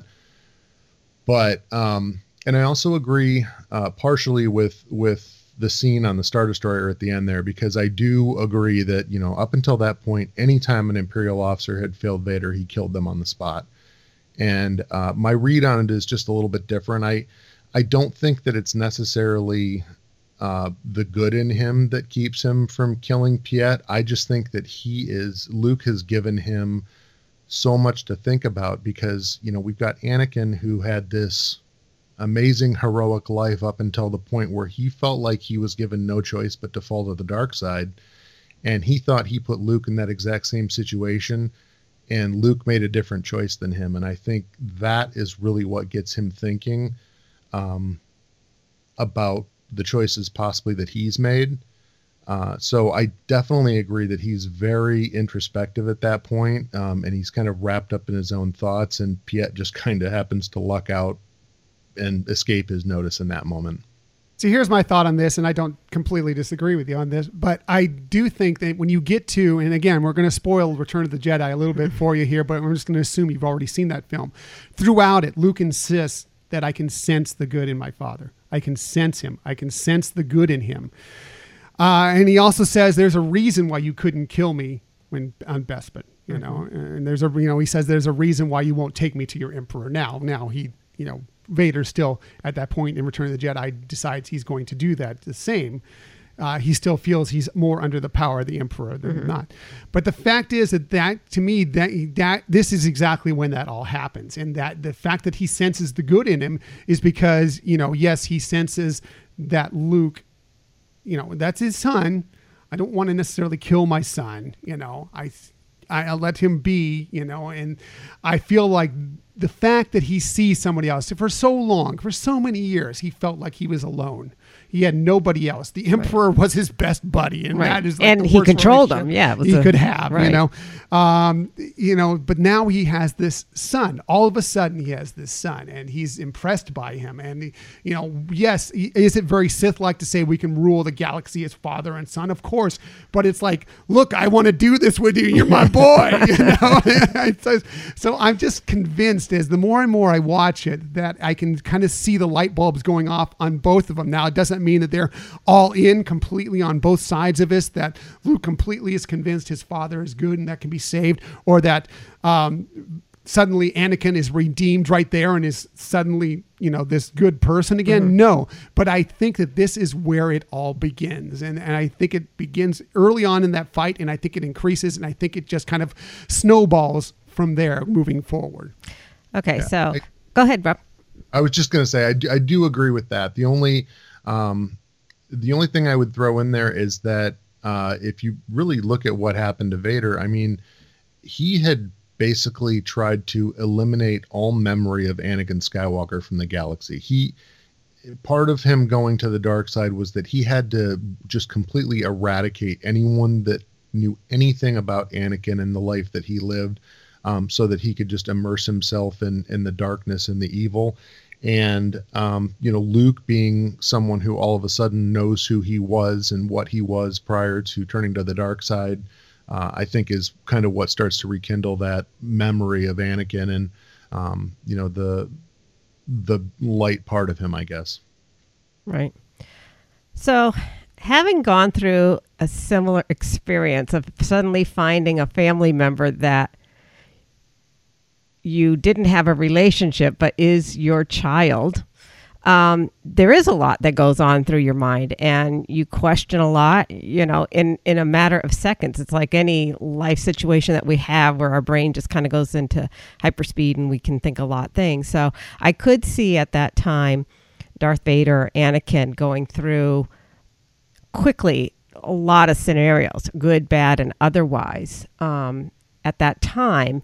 And so, yeah, maybe realizing I want to explore this more, but I'm also very cautious to explore it, and so like looking back at my relationship with, coming in connection with my daughter when, it was a backwards she approached me, but backwards in comparison to this film. Yes. But anyways, it was like, what is this story from this person's perspective? How is that going to unfold? How is that going to seem? And how does that, was it a good decision or bad decision? And, so mine was other types of decision, but knowing Darth Vader had gone through decisions of, going to the dark side and things, I could see that being a really momentous moment. I don't know. Can you use those words together? Sure. Okay. And where he's not trying to do other things or other harm at that moment because he's just still kind of wrapped up in like, wait a minute, let me think this through a little bit. Anyway, I just find it fascinating now, and I watch this battle, and maybe it's just me that sees it this way, but I think if you watch this battle, rethinking what is to come, it may be intriguing to you. You may see it the way I see it, maybe you don't, but I do think it's worthy of exploring for sure. I think I do see a lot of that as what you're saying. That's what I'm saying. I think in just a short period of time, and in this is a film that it's not going to explore every single aspect of it at that moment, but I do think he is starting to reflect on some things, who Anakin is, and drawing him back out and seeing the good side and of himself, and that's why Luke can sense that. So yeah. Anyway, I just find it interesting, and I could talk about it now all the time. I and even though I was very disjointed in how I was explaining it, I was teasing you. I just find it fascinating. So, any other key scenes that you guys want to bring up? Now that I've taken up most of the time of this podcast, just with my wild theory. No, I mean, I think we hit on the major points. Right. Unless you want to talk about the John Ratzenberger scenes. Yeah, that's right. Those are key scenes. Everyone he's in. I'll leave that for fun facts in case one of you guys has it. Anyways, so we've gone way long on this. So I just want to bring up the fact that this film was fairly successful in its when it got released. Even though it received kind of mixed reviews, which is kind of funny. It was, not agreed that it was this masterpiece we think it of now. When it first came out, it was kind of, some critics kind of saw it as like, okay, the story is disjointed, it's not really that great or whatever, but others were like fascinated by it or whatever. And a lot of the fandom was not really thrilled necessarily by it either. I mean, no one had really seen the bad guys kind of win in this one when you think of what the bad guys are, and people weren't used to that. They weren't used to having a movie that was such a giant cliffhanger. You're used to, there weren't a lot of sequels to begin with, but then when there was a sequel, it was kind of its own film. This was, very much the middle part of this trilogy, and it really left you questioning it. And there were a lot of people that weren't really thrilled with it. Right. I mean, it left you in a bad spot. It left you that, more of the villain had won the situation than the prior movie. Yeah. Rob, any thoughts on that? Yeah, I mean, the big thing with this film is that it came out at a time where you generally didn't have a lot of sequels in the first place, and certainly no sequels that left you in a situation where it was a cliffhanger where you had to wait for the next film to kind of resolve the issues that were unresolved from that film. So I think that in a lot of ways is what sat wrong with people at the time. I mean, in this day and age, we have sequels to everything, so it's no big deal. But again, I thought there were a number of huge risks that Lucas took in this particular film. He was financing the whole thing himself. He didn't want to go through a studio based on some things that had happened in A New Hope, and basically had financed the whole thing based on bank loans he took against his profits from Episode 4 and some of his merchandise. So it was a huge gamble on his part. It paid off. I mean, he did it again in Return of the Jedi. We'll talk about that when we get there. But overall, I mean, again, it's such a great story. He juggled multiple storylines in a way that you never felt like you kind of lost touch with the characters. And overall, it's still my favorite Star Wars film of all time. Yeah, agreed. I think part of it though is that it had to be paid off in Return of the Jedi. If a lot of these things that are left hanging aren't paid off correctly in Return of the Jedi, then how we see Empire Strikes Back might be slightly different. I still think it's a great film, but these things had to play out to make a lot of these kind of things, these dangling chads, if you wanted, for Michelle here, who was from Florida and around during that time, kind of had to be resolved. And so I really think that if Return of the Jedi isn't as good as it is, and is it the best of the original trilogy? No, it's probably third on most of our lists, but it did pay off on a lot of these things that got left hanging, and it had to be that way, I think, for this to be thought of the way we think of it now. Right. I do have two quick things that I want to throw in before we wrap up. First is that I should have mentioned this when you were talking about the scenes with Luke and Vader battling in Cloud City, is that, and I mentioned this to you last night, that if you pay close attention to that scene, really from the time that Luke arrives on Cloud City all the way through that battle, you don't hear Luke's theme playing. You hear Yoda's theme playing. Mm-hmm. So watch the movie with that in mind and give that some thought. And also, I'd given you guys a little trivia question last night about when the first time you hear the Imperial March is in this film. Did you guys figure it out? We did not study on it. We're going to leave it for you to explain it to us, So right at the beginning of the film, when they pan down from the opening crawl to the Star Destroyer that's just getting ready to release the probe droids, as they kind of pan and get that ship center shot at the very upper range, you can hear, I think it's a piccolo, just do the first several notes of the Imperial.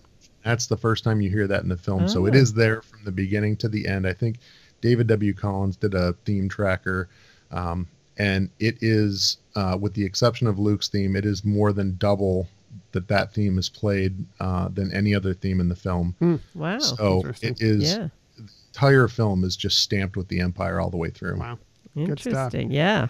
So as far as how this film did financially, it did very well at the box office. Within 3 months of its release, it recovered the $33 million investment and distributed $5 million that Lucas put into it, like Rob was just discussing a second ago, and distributed $5 million in bonuses. Lucas was to his employees for its success.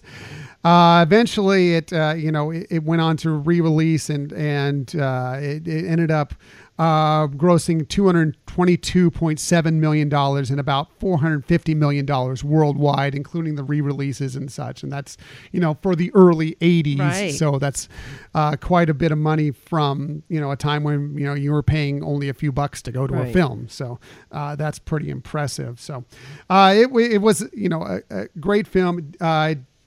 It won a couple of Academy Awards. It wasn't up for as many Academy Awards as A New Hope was. It was only up for, I believe it was 3. One for, I believe it was Best Sound, and it also won a special award for effects. And interesting enough, John Williams was nominated for Best Score, and even though Rob is just talking about how great the score was, it did not win. Wow. But there were so many great pieces out of it that it's really surprising as you go back and listen to it. Like, how did this not win Best Score that year? Right. Well, I mean, it's also looking at who's voting, and this might not have been a film that most people from the Academy, especially at that time, would have been drawn to. Mm-hmm. So. I don't know. You look back on it, Rob. Are you a little surprised that it didn't win Best Score? Yes and no. I guess I don't know if they were concerned about giving Williams too many awards during that period of time. He was pretty prolific, right? And some of the ways that they got cut out of the awards picture, you wonder if that is tied back to the fact that Lucas really was kind of bucking the entire system. Mm-hmm. He was fined for this film about $250,000 for not putting the credits at the front of the film. They allowed him to do it in the first film because they didn't think it was going to be successful, but he went ahead and did it in this film, and as a result of that fine, he withdrew from the Screen Actors Guild and a couple other organizations that made casting later more difficult. So that could have certainly played into it as well. Yeah. Agreed. So let's get to some fun facts. Michelle, do you have any fun facts on this? Not many. And again, when researching on the internet, it's like, is this true or not? But Everything on the internet is true, honey. I mean, just the one little thing that I thought was a little comical was the scene where Luke bumps his head, that apparently he had to do like 16 or 17 takes before they finally said, yeah, that'll work. That's pretty funny. Yeah. Rob, I'm sure you have fun facts. No, I've kind of spread them throughout the episode, so I don't want to go too overboard. But the one of my favorites is John Ratzenberger being included in the film, and he actually is the rebel officer that tells Princess Leia that they really need to close the shield door. He has a signature mustache; you can't miss him. Yeah. Again, I think I've got to believe that they dubbed over his voice for that. Because it just didn't sound like him. That a little like a British accent almost, or maybe it wasn't British or it was Irish or something. Yeah, they did that a number of times in the films. They still do, where they'll dub over actors' voices with other voices. So that's probably the one that jumps out the most. Yeah. What was your most interesting or fun fact related to music that this was like, wow, this is pretty cool or powerful or fun? Well, the two that I've mentioned in this episode, first, the first use of a synthesizer within Star Wars, having been in the Dark Side Cave, because I'd seen this movie so many times, and it wasn't until I heard that and really started listening to it that you kind of hear that when Vader's coming at him. And then also the one that I just mentioned about that, the Imperial March kind of being played in that high piccolo at the beginning of the film, because I never heard it until it was pointed out on one of the episodes of Star Wars Oxygen that I was listening to, and ever since I can't not hear it. Interesting stuff. Yeah. My one fun fact, well, I've got a couple here, but my one that I think is really great, because I think Michelle would relate to this very much, is that, well, Harrison Ford, he's actually 6'1", and Carrie Fisher is just like a hair taller than Michelle. So many of the scenes where they were together, like on the hallways in Hoth or whatever, Carrie Fisher actually had to stand on a box so they kind of would be closer in height level. I thought that was funny, because I just think of Michelle and myself trying to take pictures of one another very often. And sometimes I'm 6 foot, she's 5 foot. So in relationship, it's pretty much the same. That I can understand why that had to be done. Also, in 2010, this film was selected for preservation in the United States National Film Registry by the Library of Congress for being, quote, culturally, historically, and aesthetically significant, end quote. So, so that's kind of a cool, accolade that it received. So here, I'll take that. Yes, agreed. As far as the film's legacy, look, we talked about it just a little bit ago. There weren't a lot of sequels to this point, and there definitely weren't a lot of sequels that were cliffhangers to this point. And I think that's, while it hasn't been like standard, I think it happens quite often nowadays, and I think this is kind of the one that started that all off, and showing that it can be done successfully if you can tie it up very well in the film that comes after it. So I think that's part of it. And then there are just so many iconic lines out of this film that we still quote to this day. Do or do not, there is no try. No, I am your father. Even though that's quoted incorrectly all the time. There are just so many great lines that and it's just one of those films that most everybody loves. If it's not your favorite Star Wars film, it's usually in the top 2 or 3, depending on what your age demographic is. It is such a great film. Michelle, do you have any thoughts on the legacy? No, I mean, I agree with you. And I think the fact that there was, another movie that came after that tied things up a lot more and looked more favorable for the good guys, made people feel better about this film as well as a part of it, and so I agree that I can see where it does have a long legacy of appeal. Rob, any thoughts on the legacy of this film? I would just say that if it's your second or third favorite Star Wars film and you have it ranked behind The Wrath of Khan, then we need to have a conversation. Wait, what?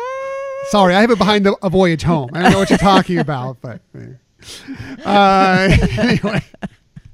Always trust Rob to come up with a gem. Like I that. know. So good. Anyway, we love this film. If you haven't seen it, and we probably spoiled it for you, but you should go see it anyway. And we'd be interested to hear what you think of some of these scenes we've discussed. You know, the Yoda portion of it, what you thought of him. If you go back and watch that film, or the portion of the film with the Vader Luke duel, I'd be fascinated to hear what you think about that part. You know, say you sort of agree with me, or you think I'm completely off my rocker. I'm good with both of those because sometimes I believe both of those. So I'm very intrigued by it, but we want to hear what you think of it either way. And Rob, thanks again for putting such great input into these segments. These Star Wars Remembered segments would not be the same without you here. And this is the kind of stuff that you get on his podcast week in and week out. So you really should follow along, subscribe, listen to, and review the Jedi Temple Archives podcast. Rob, please tell people how they can listen to you and how they can follow you socially. Yeah, we're available on basically every podcast platform out there. If you can't find us on the one that you like to listen to your podcasts on, then please go ahead and reach out to us. We can be reached at jtapodcast@gmail.com. And we're also on Facebook, Twitter, Instagram, and Pinterest at JTA Podcast. And I will throw out there that, you know, Tom is a regular on my podcast as a co-host, and Michelle joins us once in a while, and we always have great conversations. And you guys are certainly commonly throwing things out there that make me rethink stuff that I'm watching within Star Wars as well. So again, it's all about different perspectives and different mindsets, and we love to hear from listeners. And if it's something that you enjoy, definitely tell a friend, give us a review. And I would encourage the same for Hyperion Adventures podcast. Please give them a review and tell a friend. Oh, thank you, Rob. Appreciate it. But yeah, your show is great, and it doesn't make you feel like a jerk. I always try to stay jerk free. Definitely check it out. Definitely subscribe, and you will, like you said, tell a friend or give a review. It's great for every podcast. Yeah. So, Rob, thanks again for joining us. We're looking forward to tying up the original trilogy, tying up all these loose ends that when we get to sometime next month, and we get to our Star Wars Remembered series and Return of the Jedi. Looking forward to that one. Awesome. Thank you guys so much for having me on, and have a wonderful day. Thanks. So thanks again to Rob LeBerry of the Jedi Temple Archives podcast for taking part and going through with my folly on the Star Wars Remembered series and following along on my completely weird offshoot of the movie. Yeah, I but thought that was great. But we really appreciate him. He always brings in such great insight into those segments. Yeah, no, it's awesome having, somebody with that kind of level of experience and knowledge of the Star Wars universe. Boy, I'm losing my ability to talk now. But anyways, and bringing it out in an interesting way. And I was really so excited to be able to finally hear your thoughts. I know that as we were watching the movie again yesterday, that, you were taking notes of some things that you had noticed after you shared with me that you did have an epiphany, even though I didn't know what that was. So pretty cool. Thanks. I'm probably completely off my rocker, but no. I just find it fascinating, and it's such a great film, and just love rewatching it. And even more so now that I kind of have this weird idea about what goes on during it. So anyway, I digress. Let's get to the Disney stories of the week. We've already gone long, so we're just going to hit a couple quick ones before we get you out of here. And I want to start with your friendly neighborhood arachnid will be remaining in the MCU after all. This from Variety.com. This is such great news, by the way. Right. After briefly breaking up, Sony Pictures and Marvel have found a way to get back in the Spider-Man business together. Yes. On Friday, the two companies jointly announced that Marvel Studios and its president, Kevin Feige, will produce the third film in the Spider-Man series. It will once again feature Tom Holland reprising his role as the titular hero. So good to know that. And I kind of felt like this might happen at some point. Anyway, it was kind of a bargaining thing that was going on between the two sides, but I'm so glad that we actually now have come to somewhat of a resolution. Yeah, it's great. I think it's a win-win for both companies, and glad to see that it happened actually fairly quickly. Yeah, I'm glad we weren't kind of twisting on the web Right. for so too long. Yes, thank you very much. The new deal was signed late on Thursday night. In exchange for lending Feige's producing prowess, Marvel and Disney will receive roughly 25% of the profits, according to insiders. Disney will retain its merchandising rights and will put up roughly a quarter of the financing. As part of the arrangement, Spider-Man will also appear in at least one future Marvel Studios film, and the third Spider-Man installment is scheduled for release now on July 16th of 2021. So you can see that the wheels are already in motion for that. Right. Cool.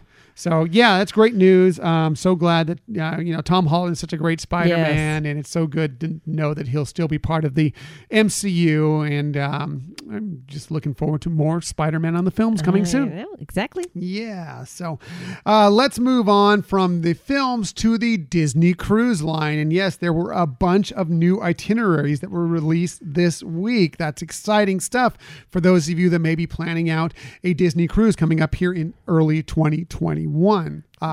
This straight from the Disney Parks blog. Disney Cruise Line is going to, quote, "gonna take you there," end quote. That is to New Orleans, in addition to Disney Cruise Line's inaugural season and the Big Easy coming up in 2020, which we're taking part in, by the way, which is going to be fun.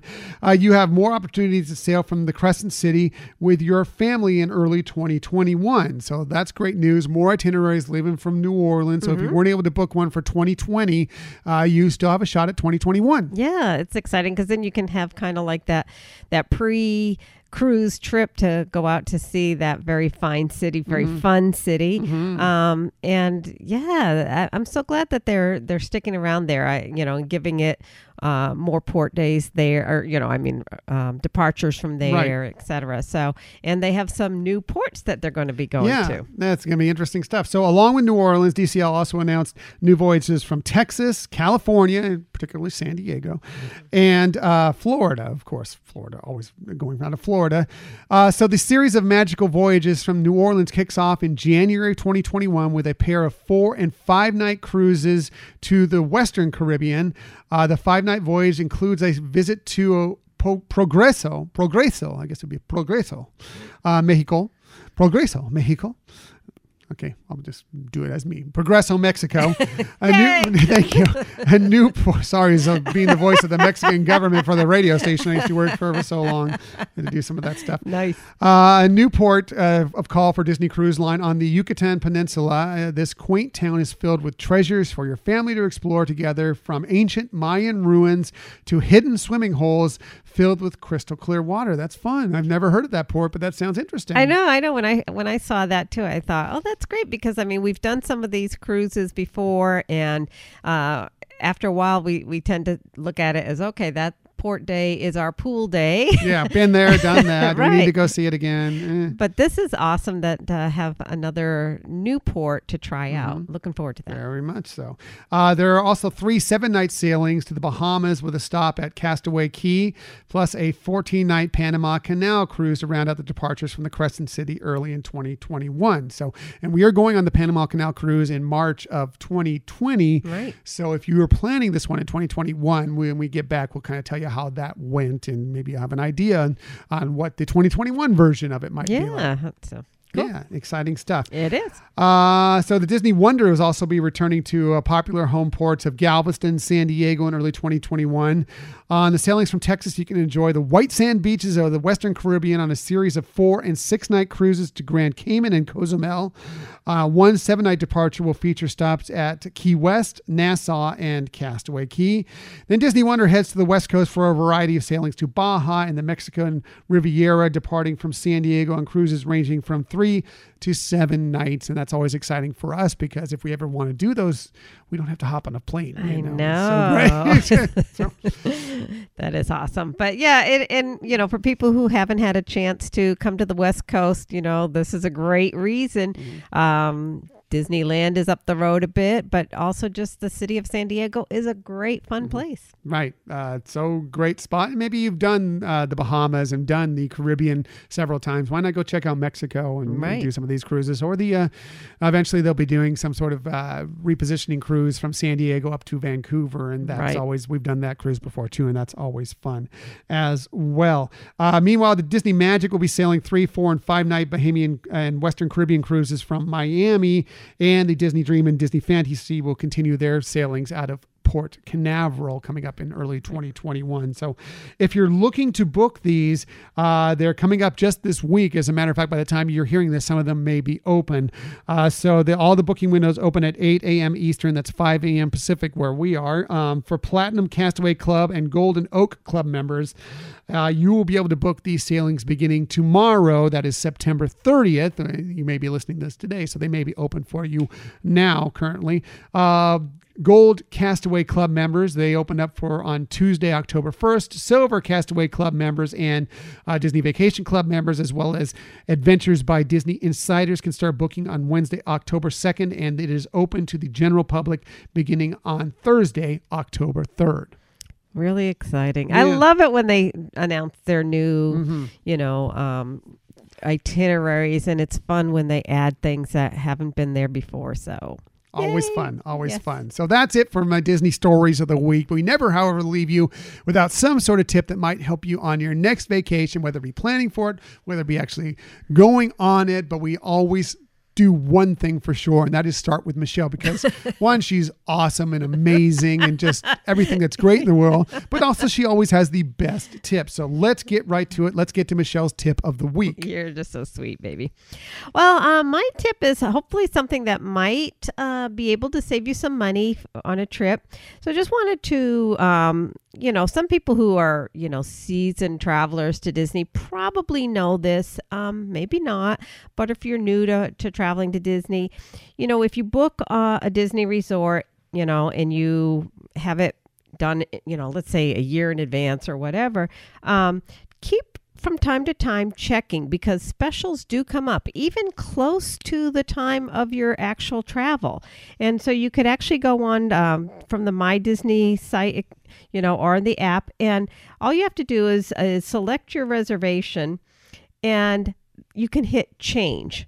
Now, that's not going to automatically do it because you have to go through a series of approving it. But hit change and then take a look. It'll bring up if there's other offers during that same time frame as your reservation, and see if something has actually had a reduction. And all you have to do then is select that one, and you get the benefits of having a cheaper time at the Disney resort that you've been booked at. So, and we've done this Numerous many times, and I've shared that with other people and they've done it.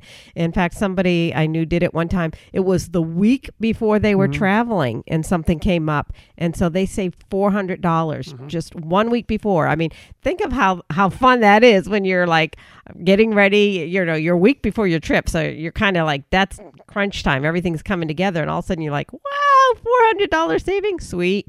So, take advantage of that opportunity. It's super easy to do. And like I said, even if you hit change and there is no other options, you can just back out of it. But if there is something that allows you to have a savings, then, you get to select that right then and there. It's really easy and quick to do that. Yeah, it's a great point. We've done it many times. And yes, we've saved hundreds of dollars when we've done it at times. So it's always good to keep an eye. Even if you've made the reservation a year and a half in advance, it's still worthy of checking back on it every once in a while, especially if you hear any of these deals come out and seeing if it will help you on your vacation. So it's a very good point. Yeah, because a lot of times the deals are coming out closer to that time of the year. And, if you have booked it way in advance. We did that with our family just in June too, and they also saved quite a bit of money. So keep an eye out. If you have something booked, go back and check from time to time and see if the prices have gone down. Very good point. Michelle always has the best tips. My tips is actually kind of similar to Michelle's tip, as a matter of fact, this week. And it goes back to what we were just talking about in Disney Cruise Line, and the booking windows open for these dates in early 2021. And what I'm going to tell you is that if you're considering sailing during those dates at all. Obviously this is well in advance, but if you have any thoughts that you may take these sailings, you should book them as soon as you possibly can. One, because you'll have the best cabin selection that time. Two, often the times the best prices are whenever those windows open up. Usually, and depending on whatever your window is, whether you're a platinum, whether you're a silver, gold, or just general, whatever the case may be. Usually when those open up, that is usually almost always the best price. However, if it isn't, the one benefit you get from this is that you can just put a deposit down on this. Okay, you're not paying the whole thing off in advance. All right, so you can change this or cancel it at any time up until the actual pay in full date. So you have plenty of time to decide whether or not this is actually the best thing for you, whether you want to decide to go on this Disney cruise or not. And you can always cancel up until that point at no penalty. You get all your money back for it.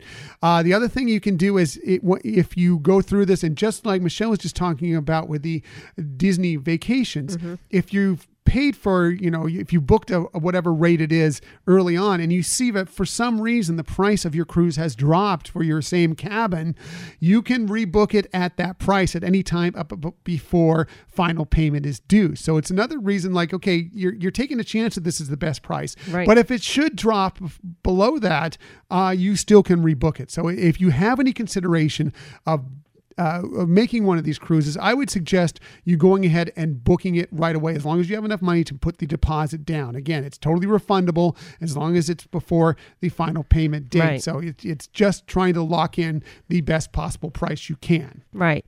And if you do decide you want to go through a travel agent, you can transfer that, if you do that right away, especially if you have the opportunity as a platinum, gold, or silver to do that in advance, and then just transfer it over to your travel agent. Exactly. It's a very good point. So I just wanted to get that out for you, since obviously these dates are opening up this week. And so if you're thinking about going on a Disney cruise at all, I would suggest you go ahead and book those dates as soon as possible, with the thought that you can either cancel it if you decide not to go, or change it if the price should end up dropping lower than what it is right now. But usually these are the best prices for you. So I'm sure those New Orleans dates will sell out pretty quickly. Yeah. So just be prepared for that. And if you do book one of those, let us know. That could be your Disney story of the week there. That's right. That's true. That could be my Disney Hyperion adventure. And we may have you showcased in next week's episode. And as for next week, we've got some things in the works. I'm not going to give it up right now, but there's some possible exciting news next week, some exciting things that might happen next week, but I don't know for sure yet, so I'm not going to give them up yet. We're just going to hope for the best. But please follow us along throughout the week on social media, at Hyperion Podcast on Twitter, Facebook, Instagram, and Pinterest, at Hyperion Adventures Podcast. And if you have anything you want to contact us for, please email us at HyperionAdventuresPodcast@gmail.com. Right. And again, we really appreciate if you could tell a friend about our podcast. Please, that's the best way for other people to find out about our podcast. You could also leave us a rating and a review, which would help as well. That's it for this week. Thank you for listening to the Hyperion Adventures Podcast. We look forward to sharing some time with you again next week. But until that time, I'm Tom. I'm Michelle. And we hope that you have a magical week.